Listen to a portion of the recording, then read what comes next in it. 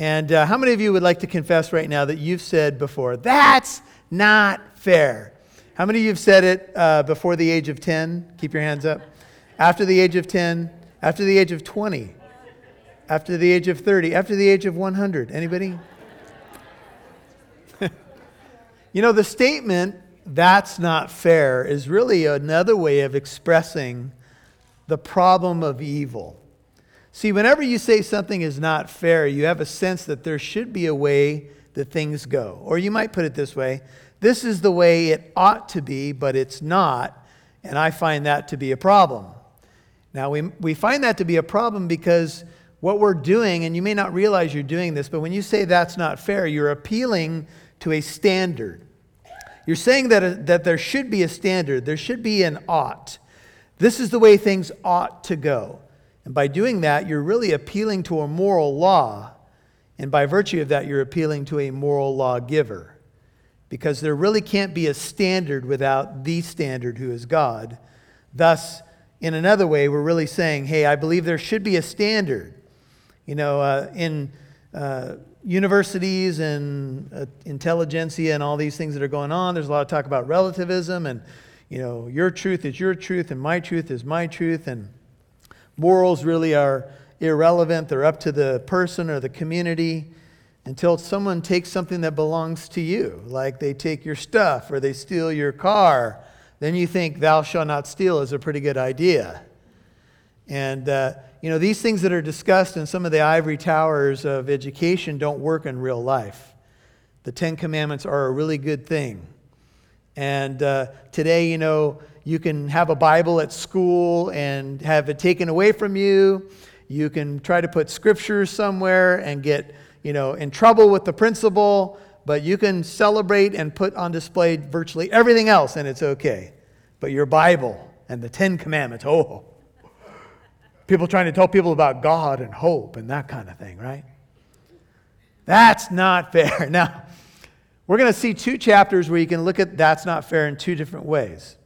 The first chapter we're going to look at is the unbeliever through a sermon from a person that we've met in the book of Job before, and we'll see him in chapter 20, verse 1. His name is Zophar. And he's going to preach a sermon about what happens to the godless person or the wicked person. And we're going to say that his sermon is going to be right on. What he preaches is true, but I've introduced this to you before, and it's something important to remember, that even though what he says is largely true, he misapplies it. In other words, he applies the truth of the godless and their end to a man who is not godless, to a man who is a believer, and his name is Job. But what Job is at this point in his life is a struggling believer. And I won't ask for a show of hands tonight, but I would imagine that there's probably a few of you who would consider yourself right there tonight. You're a believer, but you're a struggling believer.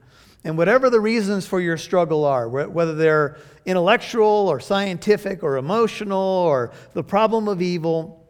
In fact, we've called this whole series, The Problem of Evil, but the Power of the Gospel. And we're talking about the fact that the power of the gospel is the only answer to the problem of evil. And so what we're going to hear is, we're going to hear from this guy named Zophar about the godless person who doesn't receive Christ as Lord and Savior and their fate because of their lifestyle.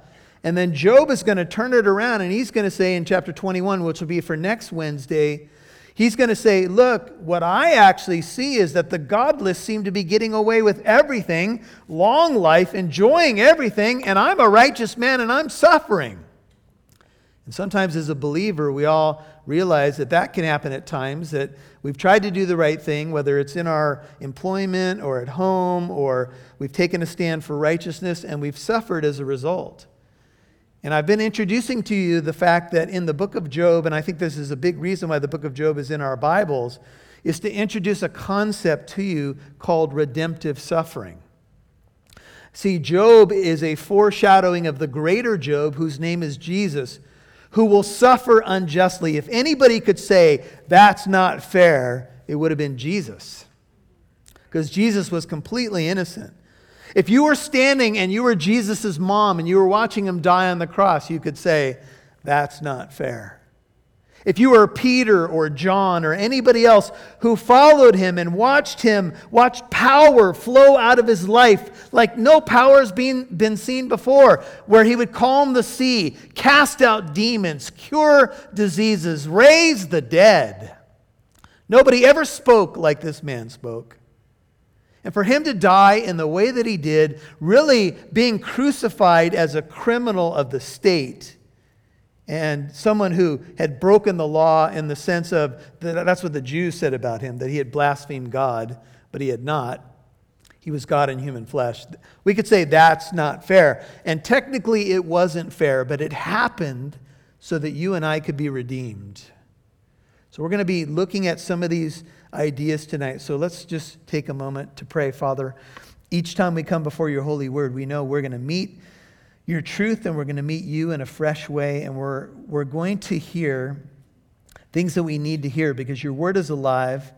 All scripture is inspired by God and is profitable. Your word doesn't come back void, and your word is like rain or snow that comes down on the earth and waters it and produces a crop, produces growth. But the dependent thing, or the thing that really matters, I think, tonight, is our hearts. We want to hear the word of God with an honest and sincere heart. So we're crying out to you for all distractions to be put aside, for all the weights that we carry into a place like this, all the questions we may have in our hearts. And I pray that you would speak, you would add and take away from what I've prepared, and we would hear from you, Lord. And that if we need to, we would amend our ways to yours. If we need some encouragement tonight, that would happen as well. May you lead this where you want it to go, for your glory and for Jesus' sake. And it's in his name we pray, and all God's people said, amen. Now, Job, as he goes through all these dark moments, he says in 19:23 of Job, "Oh, that my words were written. Oh, that they were inscribed in a book." Ironically, they are. "That with an iron stylus and lead, they were engraved in the rock forever." 19:25 of Job. And then he says, "As for me, I know," I don't wonder, I don't guess, "I know that my Redeemer lives. And at the last, he will take his stand on the earth. Even after my skin is destroyed," and he was a disaster, and I think he's talking about the resurrection here. "Yet from my flesh, in a new body, I shall see God, whom I myself shall behold, and whom my eyes will see, and not another. My heart faints within me." Man, I'm troubled. "If you say, 'How shall we persecute him? And what pretext for a case against him can we find?'" Now he's addressing his friends, so-called comforters. He said, "Then be afraid of the sword for yourselves. For wrath brings the punishment of the sword, so that you may know there is judgment." After Job cries out and gives us this glimmer of hope that I know my Redeemer lives, and there's been songs written about it, and we've sung about him at Easter time and so forth, he then turns to his friends who have been poor comforters really from the very beginning of the book, and he says to them, "You better be careful, because the judgments that you're coming to about me are going to fall on you. And by the same standard that you judge, it will come back to you." And we already know that a judgment's been declared from heaven, that Job is a righteous man, that there's nobody like him. So the friends are the ones that are wrong. And even though Zophar is going to preach what I would consider a penetrating, hard sermon about the reality of the wicked, he will misapply it because Job is not that man. Job is a believer. I mentioned to you a struggling believer, but he is a believer nonetheless. When we ask questions like, "That's not fair," we usually say something like this: "I acted this way," or "I said this," or "They acted this way and said this. This should be the result, right?" And I would say, not necessarily. Not necessarily. The world is not always fair. Have you noticed? We long for it to be fair, and there's a world coming where the Bible describes new heavens and new earth where righteousness will dwell. That's what's ahead for us, where Jesus will rule righteously with a rod of iron. That's coming, but that's not now. We live in a time where there's much corruption, many backroom deals, many nasty things that happen that many of us don't even know maybe a tenth of what's going on in the world. Behind the scenes, things that come out later, things that are corrupt and unjust. And Zophar the Naamathite, this is Job 20 verse 1, answered. And he answered Job's cry, I know that my Redeemer lives. I'm going to have an advocate. I'm going to be vindicated one day, Job is saying.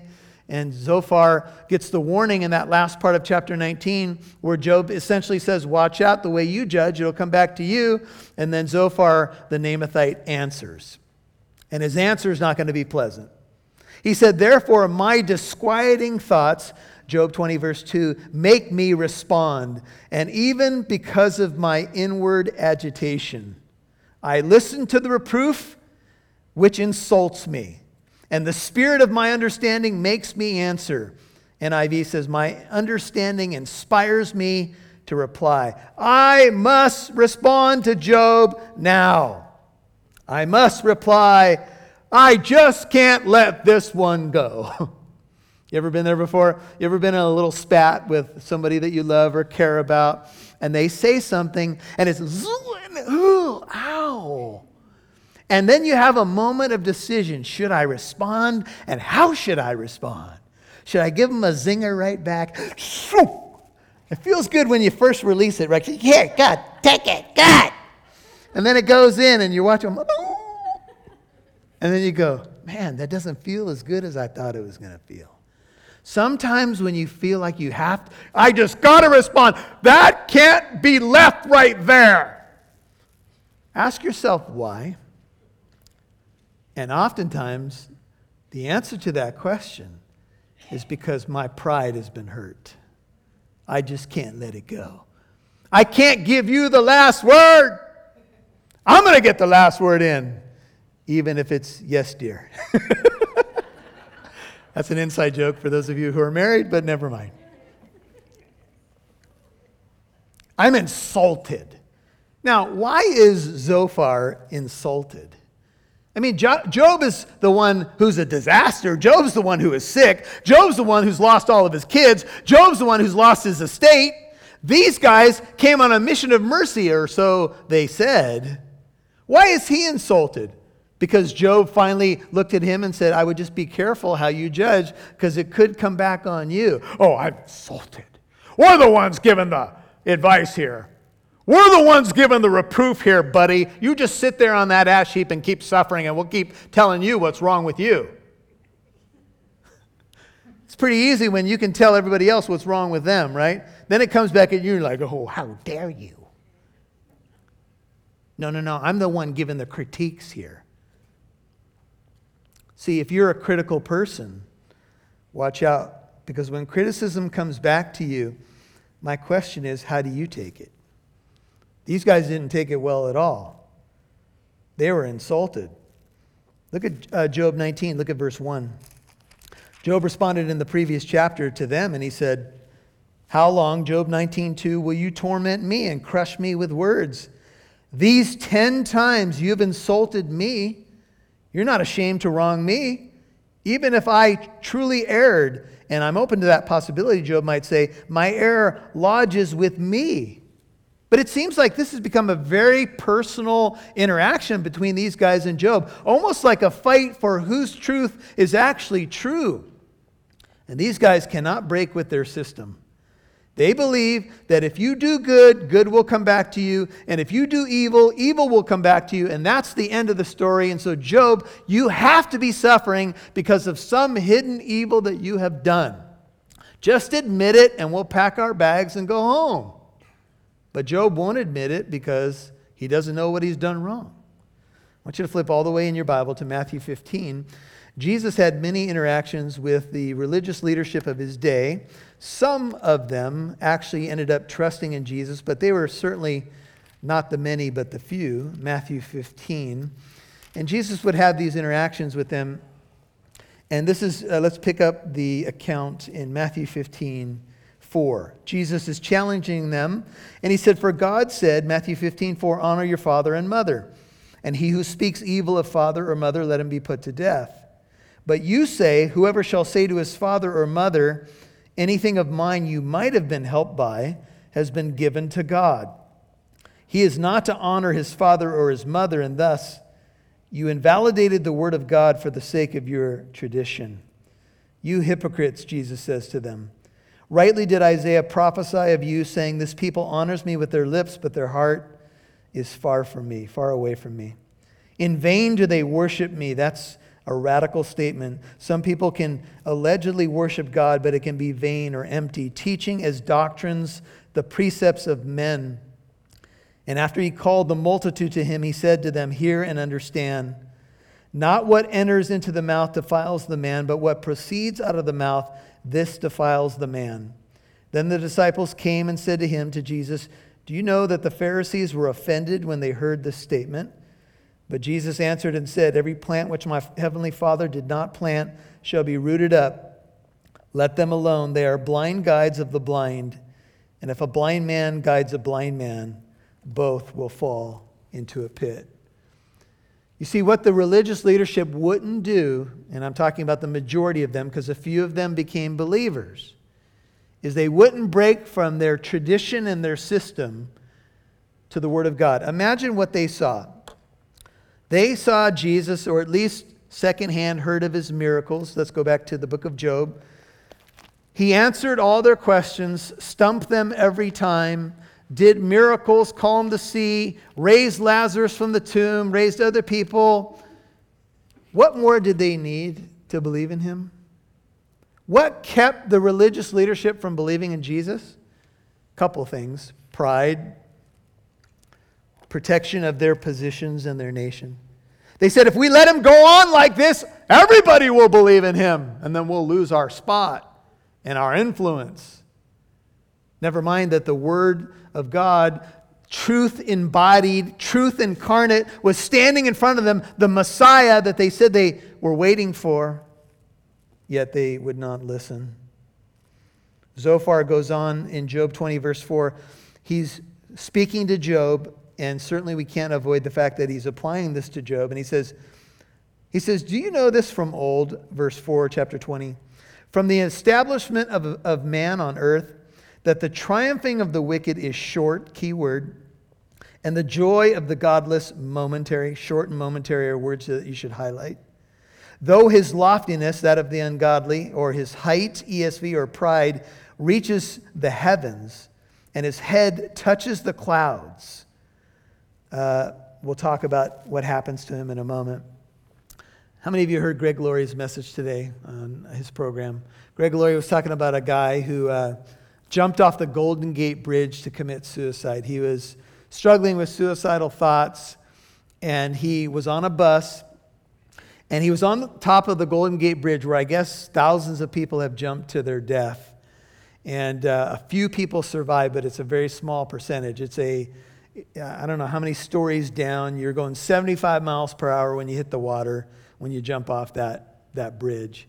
So he's contemplating suicide, and he said, if someone just asks me how I'm doing, ask me the question, I'll open up my entire heart to them, and I'll know that I shouldn't do this. So a lady stopped him, blonde lady, curly hair, and she stopped him, and he thought, oh, this is it. And she asked him actually to take her photograph. And will you take a picture for me was essentially what happened. So he's up on the bridge, ready to jump, and she wants photos taken. And he said she didn't just want photos. She was posing for like 5 minutes, different, and he's clicking. And he's like, I can't believe this is happening. I'm about to jump off this bridge, and this lady's posing for all these pictures. So he gives her the camera back. She never asked the question, and he leaps off the Golden Gate Bridge. He said when he hit the water, there's a couple different versions out there, but when he hit the water, I think he broke his back and he couldn't feel his legs. And of course, when you hit the water, you go way underneath, right? So now you have to find a way to get back to the surface with no legs, no operation of your legs. And so he's trying to get back to the surface because he's saying, I don't want to die, I don't want to die. He knew it was a mistake the moment he left the top of the bridge, right? And this is what he says to people contemplating suicide. Don't do it. There's hope for you. He hit the water. Somehow got himself up to the surface, but was struggling, you could imagine, to keep himself up there, and was crying out to the Lord. I don't want to die. I don't want to die. And he said he saw something dark circling below him, and he thought it was a shark. He said, oh, great. Here I am trying to survive this suicide attempt. I want to live, and then there's a shark that's going to eat me. Well, whatever this thing was, he said he started to try to punch it, and it kept pushing him up to the surface, to breathe, until the Coast Guard finally got there and saved him. He found out later that what was pushing him up was not a shark, it was a sea lion. And the sea lion actually saved his life by continuing to push him to the surface so he could breathe. And Greg said, you guys have heard the story of Jonah and the whale or the great fish? Well, this is a story about, I think his name is Kevin and the sea lion. Save me, God! And here comes this. And sea lions are cool, aren't they? They have a cute little face. And he was just pushing him up. So apparently God speaks both fish, whale, and sea lion.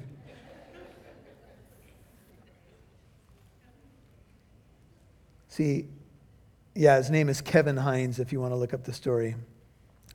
The higher you climb, oftentimes the harder you fall. And people get proud, and they almost feel like their head's in the clouds. Man, I got it all together. It's going on for me now, man. I'm bigger than life. And I've watched movie stars and professional athletes who have achieved great success, and I've seen humility in their lives at the beginning. And then, have you guys noticed this? There's some people, and I'm not going to name names right now, but there's particular people, for example, in the NFL and other places, that have become so prideful, they become prima donnas, and they are shooting themselves in the foot. All their success has gone to their head. It's a real danger. It's something that we have to guard ourselves, because whenever God may use us to touch somebody else, or maybe have success in business or whatever, we have to fight giving the glory to God. We have to fight not being prideful. See, this was part of the issue with the religious leaders. They couldn't humble themselves and admit that Jesus was the Messiah. You can see the emphasis on the godless, wicked man, short, momentary. His Zophar is saying this is an undeniable spiritual law. The happiness, joy, laughter of the wicked is short and momentary. In Genesis 11, the people tried to build a tower called the Tower of Babel that would reach up into the heavens. And God wanted them to disperse and spread out, but they said, no, we're going to come together and build. And we'll build a tower. And some people thought, some scholars believe they built the tower to storm the gates of heaven, as if they were going to try to take over. We'll build it high enough to reach the heavens. See, that's the mentality of man. That's the mentality, by the way, if you've heard the term humanism. Humanism is all about man being the center of the universe. That man is the ultimate superhero and power of all time. Never mind God. God is dead, or God needs to move aside because I guess he hasn't realized my greatness. And God sits in the heavens and laughs. But this is what man does. Now, as a believer, we could say, I'm afflicted but not crushed. I'm perplexed but not despairing. I'm persecuted but not forsaken. Struck down but not destroyed. Paul will say in 2 Corinthians 4, for momentary light affliction is producing for the believer an eternal weight of glory far beyond all comparison, while we look not to the things which are seen, but to the things which are unseen. For the things that are seen are temporary, temporal. The things that are not seen are eternal. Now, you as a believer, you may suffer unjustly. You may have a health challenge at the moment. You may have too many bills and you can't pay them, or whatever is going on. Emotionally, you're hurting. But as a believer, I can know that the momentary light affliction is producing something for me, an eternal weight of glory. The unbeliever, godless man, woman, this is all you got. This is the best it's going to be. So you ought to get everything you can, because human happiness is short-lived, terribly short-lived.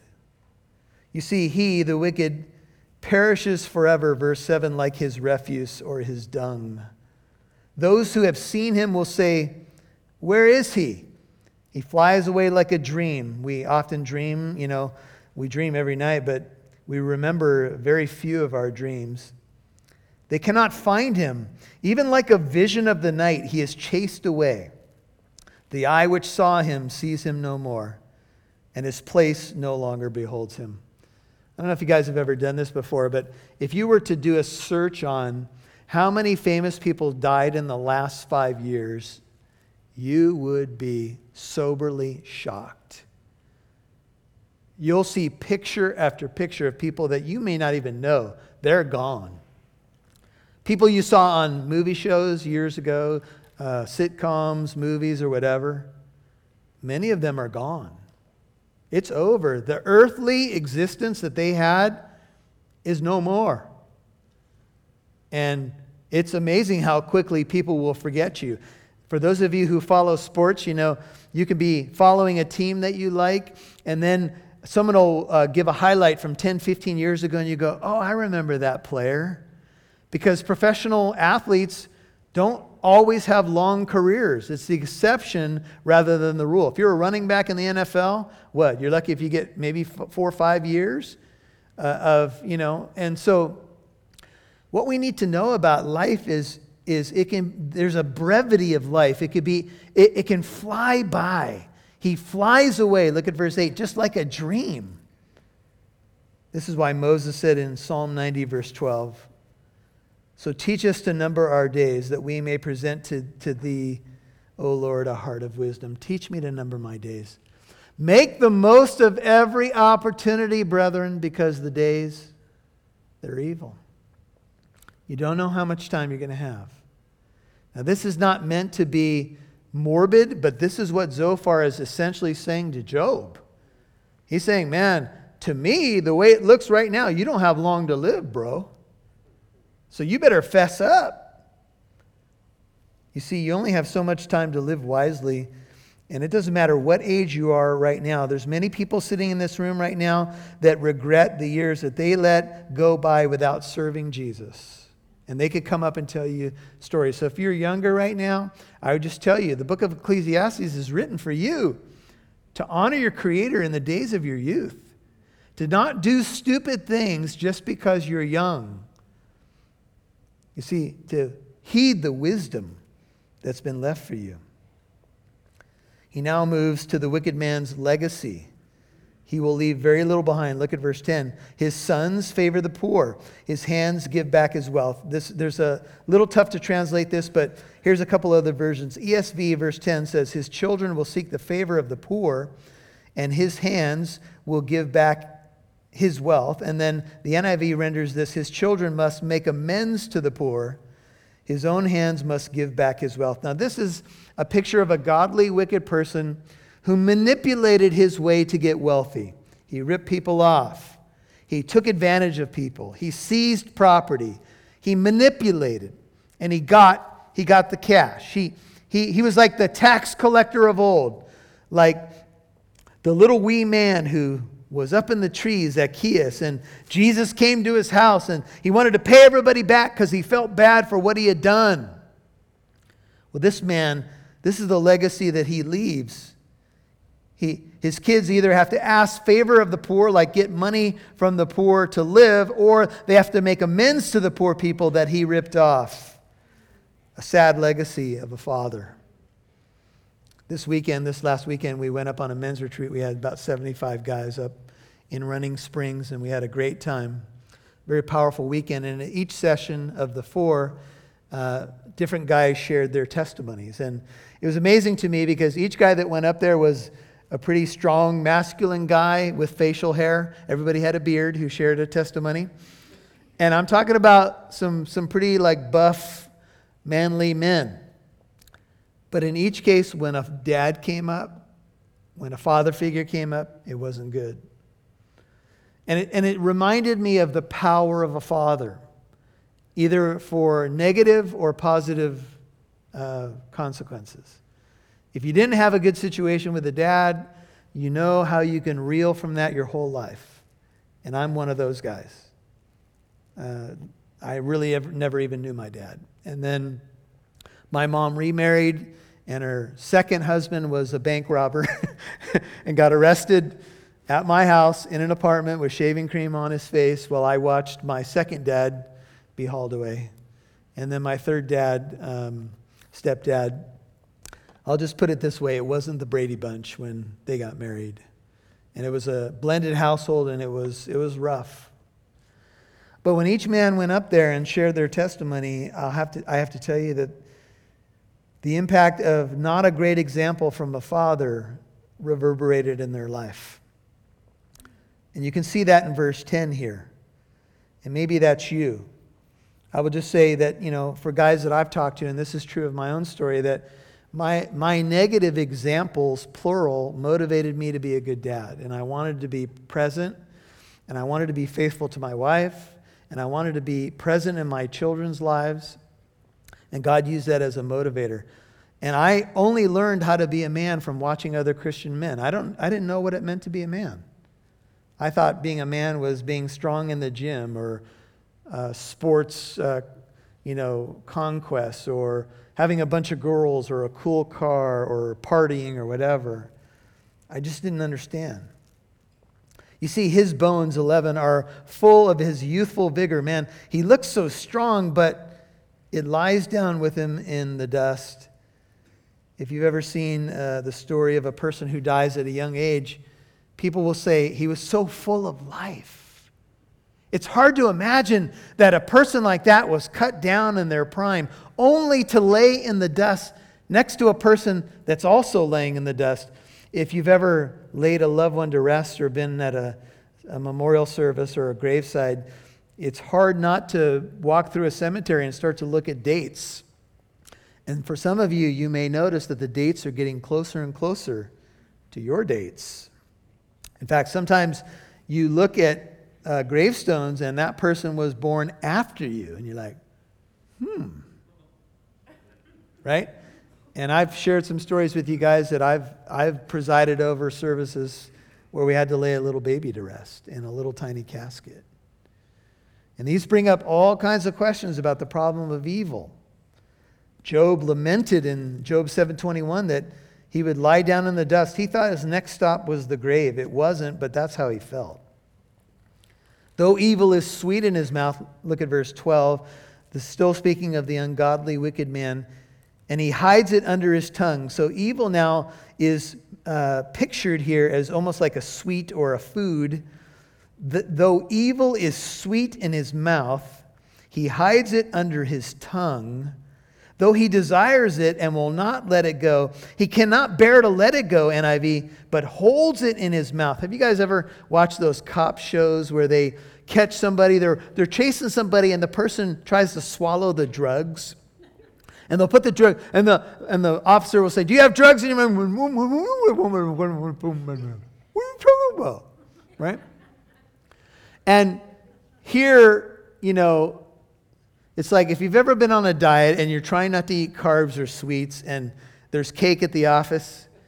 My wife can do this really well. She'll say, "Just give me a taste of it." And she'll taste the chocolate cake and swish it around in her mouth. And, "Okay, I'm good." And I'm like, "No, I'm not good with that. No. I want a slice of that cake, right? Then I might be good." Well, the evil person ingests, put this in quotes, the sweetness of sin and swishes it around in their mouth. Almost like you would do with mouthwash. Swishing it around. And they go, "Oh yeah, that tastes good." And we have to acknowledge that Moses, it says of Moses that he chose to endure ill treatment with the people of God, listen to this, than to enjoy the passing pleasures of sin. Sin can be exciting and fun for a season. When you swish it around in your mouth, and you do that, you're like, "Man, that tastes good. Man, that's good." And what's the problem with this? It's pleasurable, and it's fun and exciting and all of that. It tastes good. They enjoyed the sweet taste of wickedness, New Living Translation, letting it melt under their tongue. They savored it, holding it long in their mouths. Yet, but suddenly, New Living Translation, his food in his stomach is changed, or New Living, turns sour to the venom of cobras within him. Sin tastes good for a while until you start swallowing it. And be assured, my brother or sister, please hear me well. When you start swallowing sin, it becomes a part of you. And sin ultimately will make you sick. And see, the devil's ploy is, it's exciting, it's fun, it's pleasurable. Give it a try. And you do it, and you swish it around in your mouth, and you're like, man, that's good. What's the problem? And then you swallow it, and all of a sudden, See, the commercials never show you the morning after. When you drank all night with your buddies, oh, it was fun, and yeah. And then the next morning, there's no commercials about you before the porcelain god. Having your face in a place where your face was never intended to be. Right? And there, things lock up because you've essentially poisoned your body. And your body's trying to get rid of it, to get it out. It's a hard truth, but I'll tell you this. For those of you who mess with sin and you swished it around and you tried it, and then all of a sudden you doubled over because the consequences came home to roost, it happens. It happens like night follows day. Right? Anybody who's sitting here tonight who's been embroiled in a sin where it was exciting at the beginning, and, this is true with drugs and alcohol. It could be true with, sex outside of marriage. It could be true with a lot of things. It's exciting and fun until all of a sudden you got to reap the consequences of what you've done. See, God is not trying to ruin your fun, my brother, my sister. He just wants you to have fun in the right way, at the right time, for the right reasons. You see, he swallows riches but will vomit them up. And notice this, God will expel them from his belly. He sucks the poison of cobras. The imagery is powerful of snakes here. The viper's tongue or fangs slays him. Evil can taste good for a moment, but it leads to nausea and vomiting. You can see him doubled over in pain. Unless he gets the antidote, he's going to die in agonizing pain. And here one writer says, God is the ultimate emetic. God is the one who's causing the stuff to be expelled from the man who's ungodly. Because what he gained from deceit and intrigue. He ripped people off, and now it's coming back. And God says, you know what you're going to do? You're going to barf that up, because it doesn't belong to you anyway. It's a radical image, isn't it? Proverbs 20, verse 17 says, food gained by fraud tastes sweet to a man, but it ends up with a mouthful of gravel. How many of you can imagine taking a mouthful of rocks or gravel and going, My grandmother tells a story of my Italian grandfather that they got in an argument one day, and my Italian grandfather was a very hard-nosed, old-school Italian guy. And a glass broke.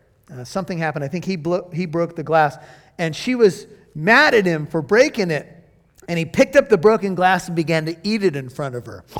And blood's coming out of the side of my Italian grandfather's mouth. And my grandmother, in classic Italian style, said, good for you, go ahead and bleed.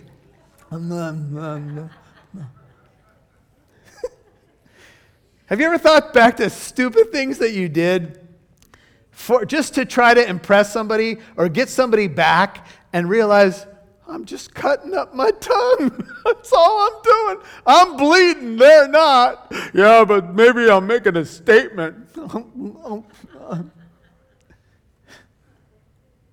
Indeed, their rock is not like our rock, Deuteronomy 32:31. Even our enemies themselves judge this. For their vine, the enemies of God, is from the vine of Sodom, and from the fields of Gomorrah. Their grapes are grapes of poison, their clusters bitter. Their wine is the venom of serpents, and the deadly poison of cobras. Deuteronomy 32:31 through 33. The enemies of God offered the sour wine. As one writer put it, The very snake the ungodly man loved to play with ended up biting him. You see, we play around with sin. And isn't it interesting that we have the image of a snake? And who's pictured as a snake in the Bible? Satan. The serpent of old, Revelation 12. I'm afraid that the same way that he deceived Eve, he'll deceive you, says Paul, 2 Corinthians 11:3. He does not look at the streams, 17, the rivers flowing with honey and curds. This is the idea of kind of the promised land, milk and honey, which is how the New Living has it. The honey and curds is translated honey and cream in the NIV. He returns what he has attained and cannot swallow it. And to the riches of his trading, he cannot even enjoy them. For he is oppressed and forsaken the poor, has this godless man. He has seized a house which he has not built. I wonder how many men are sitting in some high-rise apartment building in a suit, having ripped off a bunch of people to get where they are. And God says, you know what? You're going to vomit that up one day. I'm going to expel it from you. I'm going to give it back to its rightful owner, and you're going to have nothing. He is oppressed. One writer says, hell is a place where all evil enjoyment is turned into endless nausea. Close quote. Because he knew no quiet within him, he does not retain anything he desires. This guy was never satisfied. He had no contentment in his belly, ESV. How could he? He's completely fueled by his desires. He has not learned the secret of contentment. Paul says, I'll tell you what the secret of contentment is. Write down Philippians 4, 6 through 13. Here's what it is. Whatever's good, whatever's lovely, whatever's noble, whatever's of good repute. If there's anything of excellence, anything worthy of praise, let your mind dwell on these things. The things that you have heard and learned and received in me. Practice these things. Listen. And the God of peace will be with you. You won't just have peace from God, as glorious as that is. God will be your partner in peace. The God of peace will be with you. Paul says, I've learned the secret of contentment. My contentment is Christ, but the godly man doesn't have Christ. So how can he be content? He has no quiet, no respite in his success, because he got his success by stealing it from others. How could you be at peace at night? How do you sleep at night when you know that's how you got it? Nothing remains for him to devour. Therefore, his prosperity does not endure. In the fullness of his plenty, he will be cramped. The hand of everyone who suffers will come against him. He's made all kinds of enemies because of what he does and how he lives. When he fills his belly, Zophar is still preaching to Job, God will send his fierce anger on him and will rain it on him while he is eating. He may flee from the iron weapon, but the bronze bow will pierce him. He who lives by the sword, Jesus said, will die by the sword. It is drawn forth and it comes out of his back, even the glittering point from his gall. Terrors come upon him. The language here is that God has now become his enemy. And gall is symbolic of the corruption which pours out of him as he's hit with the arrows that come directly from God in judgment, because he wouldn't change. There's a story of a man, Tom Papania. He came out of the mafia. He was like number 2 in the mafia. And there were people literally trying to kill him. They would place bombs outside of his window, try to set him off. They wouldn't go off. They put him out in a field and they would go off. And even though it's true that he who lives by the sword will die by the sword, there's times, and that's probably why all of us are here tonight, where we didn't get what we deserved. Jesus was cut down in his prime to suffer in our place. But do you see what Zophar is essentially saying? He's saying to Job, you're a wicked man. That's why this has come upon you. And while Zophar's message is powerful and even true, it's misapplied because Job is not that man. He's a believer. And if you're a believer, you don't have to fear these things, because if God is for you, who can be against you? But this is a warning for those who are playing church, those who do not know God, those who think, I don't need Jesus, I'm fine. No, you need the Lord. You see, complete darkness is held in reserve for his treasures, and unfanned fire Darkness and fire are two strong images for hell. Will devour him. It will consume the survivor in his tent. The heavens will reveal his iniquity, and the earth will rise up against him. Zophar believes that the heavens are going to declare that Job's guilty. But Job's been saying, no, my Redeemer lives. I have an advocate on high. Final verses. The increase of his house will depart. His possessions will flow away in the day of his anger. This is the wicked man's portion from God, even the heritage decreed to him by God. Now, everybody look up at the screen for a second. Do you know what the unbeliever says to that? That's not fair. Do you know why? They don't understand what their problem is. They don't understand sin. They don't understand the holiness of God. They don't understand what Jesus came to do for them. And maybe you're in that camp tonight. Maybe this is new to you. Maybe you're hearing my voice and you're like, I don't get it. Why would this happen? Shouldn't we just all do what we have to do to get ahead? And no. What we're supposed to do is live for God. He made us. We're supposed to love others. You guys remember the story of Ebenezer Scrooge, you know? What did we do wrong, Jacob? You were a great partner in business. We were just doing business. And Marley says to him, no, our business was mankind. And there we were in our money-changing hole. We wouldn't even give alms to the poor, and we had plenty of money. You see, Jesus could have said, that's not fair. The cross was not fair, but it was redemptive. And I want you to think, just as we close here, think of Job. There he is in all his misery, and here's Zophar shooting another arrow. And next week you're going to hear Job say the same thing about how he sees people succeeding and they don't seem to have God. And he's going to say, that's not fair. Because the truth is, folks, sometimes life just ain't fair. But God is good when life's not fair. Amen? And Jesus died on the cross when life was not fair. And God has secured my place because he is so good and so gracious.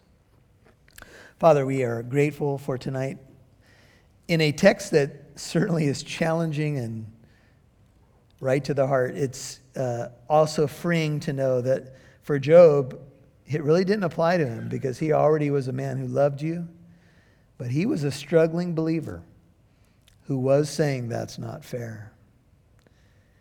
And Lord, thank you that at the end of this book, Job is going to say, the one that I heard about with my ears, I've now seen with my eyes. The one he talked about in Job 19, I know my Redeemer lives, and at the end I'm going to see him. Oh, Job did see him and has seen him. See, all of the questions and problems that we wrestle with, Lord, can really melt away as our eyes are on Jesus, the author and perfecter of our faith. Would you help that dear saint who's holding on tonight? Would you help that person who has questions about the problem of evil tonight? Maybe those who wrestle with that God is a holy God, a God of judgment, but a God who poured his judgment on his Son instead of us. I pray that even if we wrestle with the concept of judgment, we could realize that God loved us so much that he took the judgment. The Son took the Father's wrath at the cross for us. That's amazing love. So we don't have to live this way, nor do we have to die this way. We can have hope while we live and even when we face our mortality.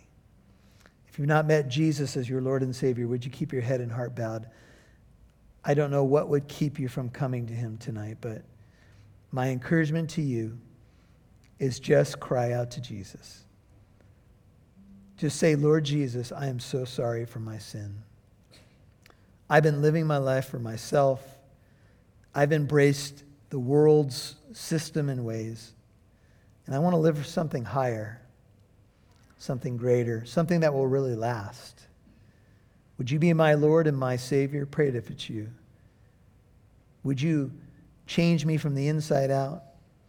I repent of my sin. I turn from it. I turn from my idols and all the things that I've done that are not honoring to you. And I turn from that and I turn to Jesus right now.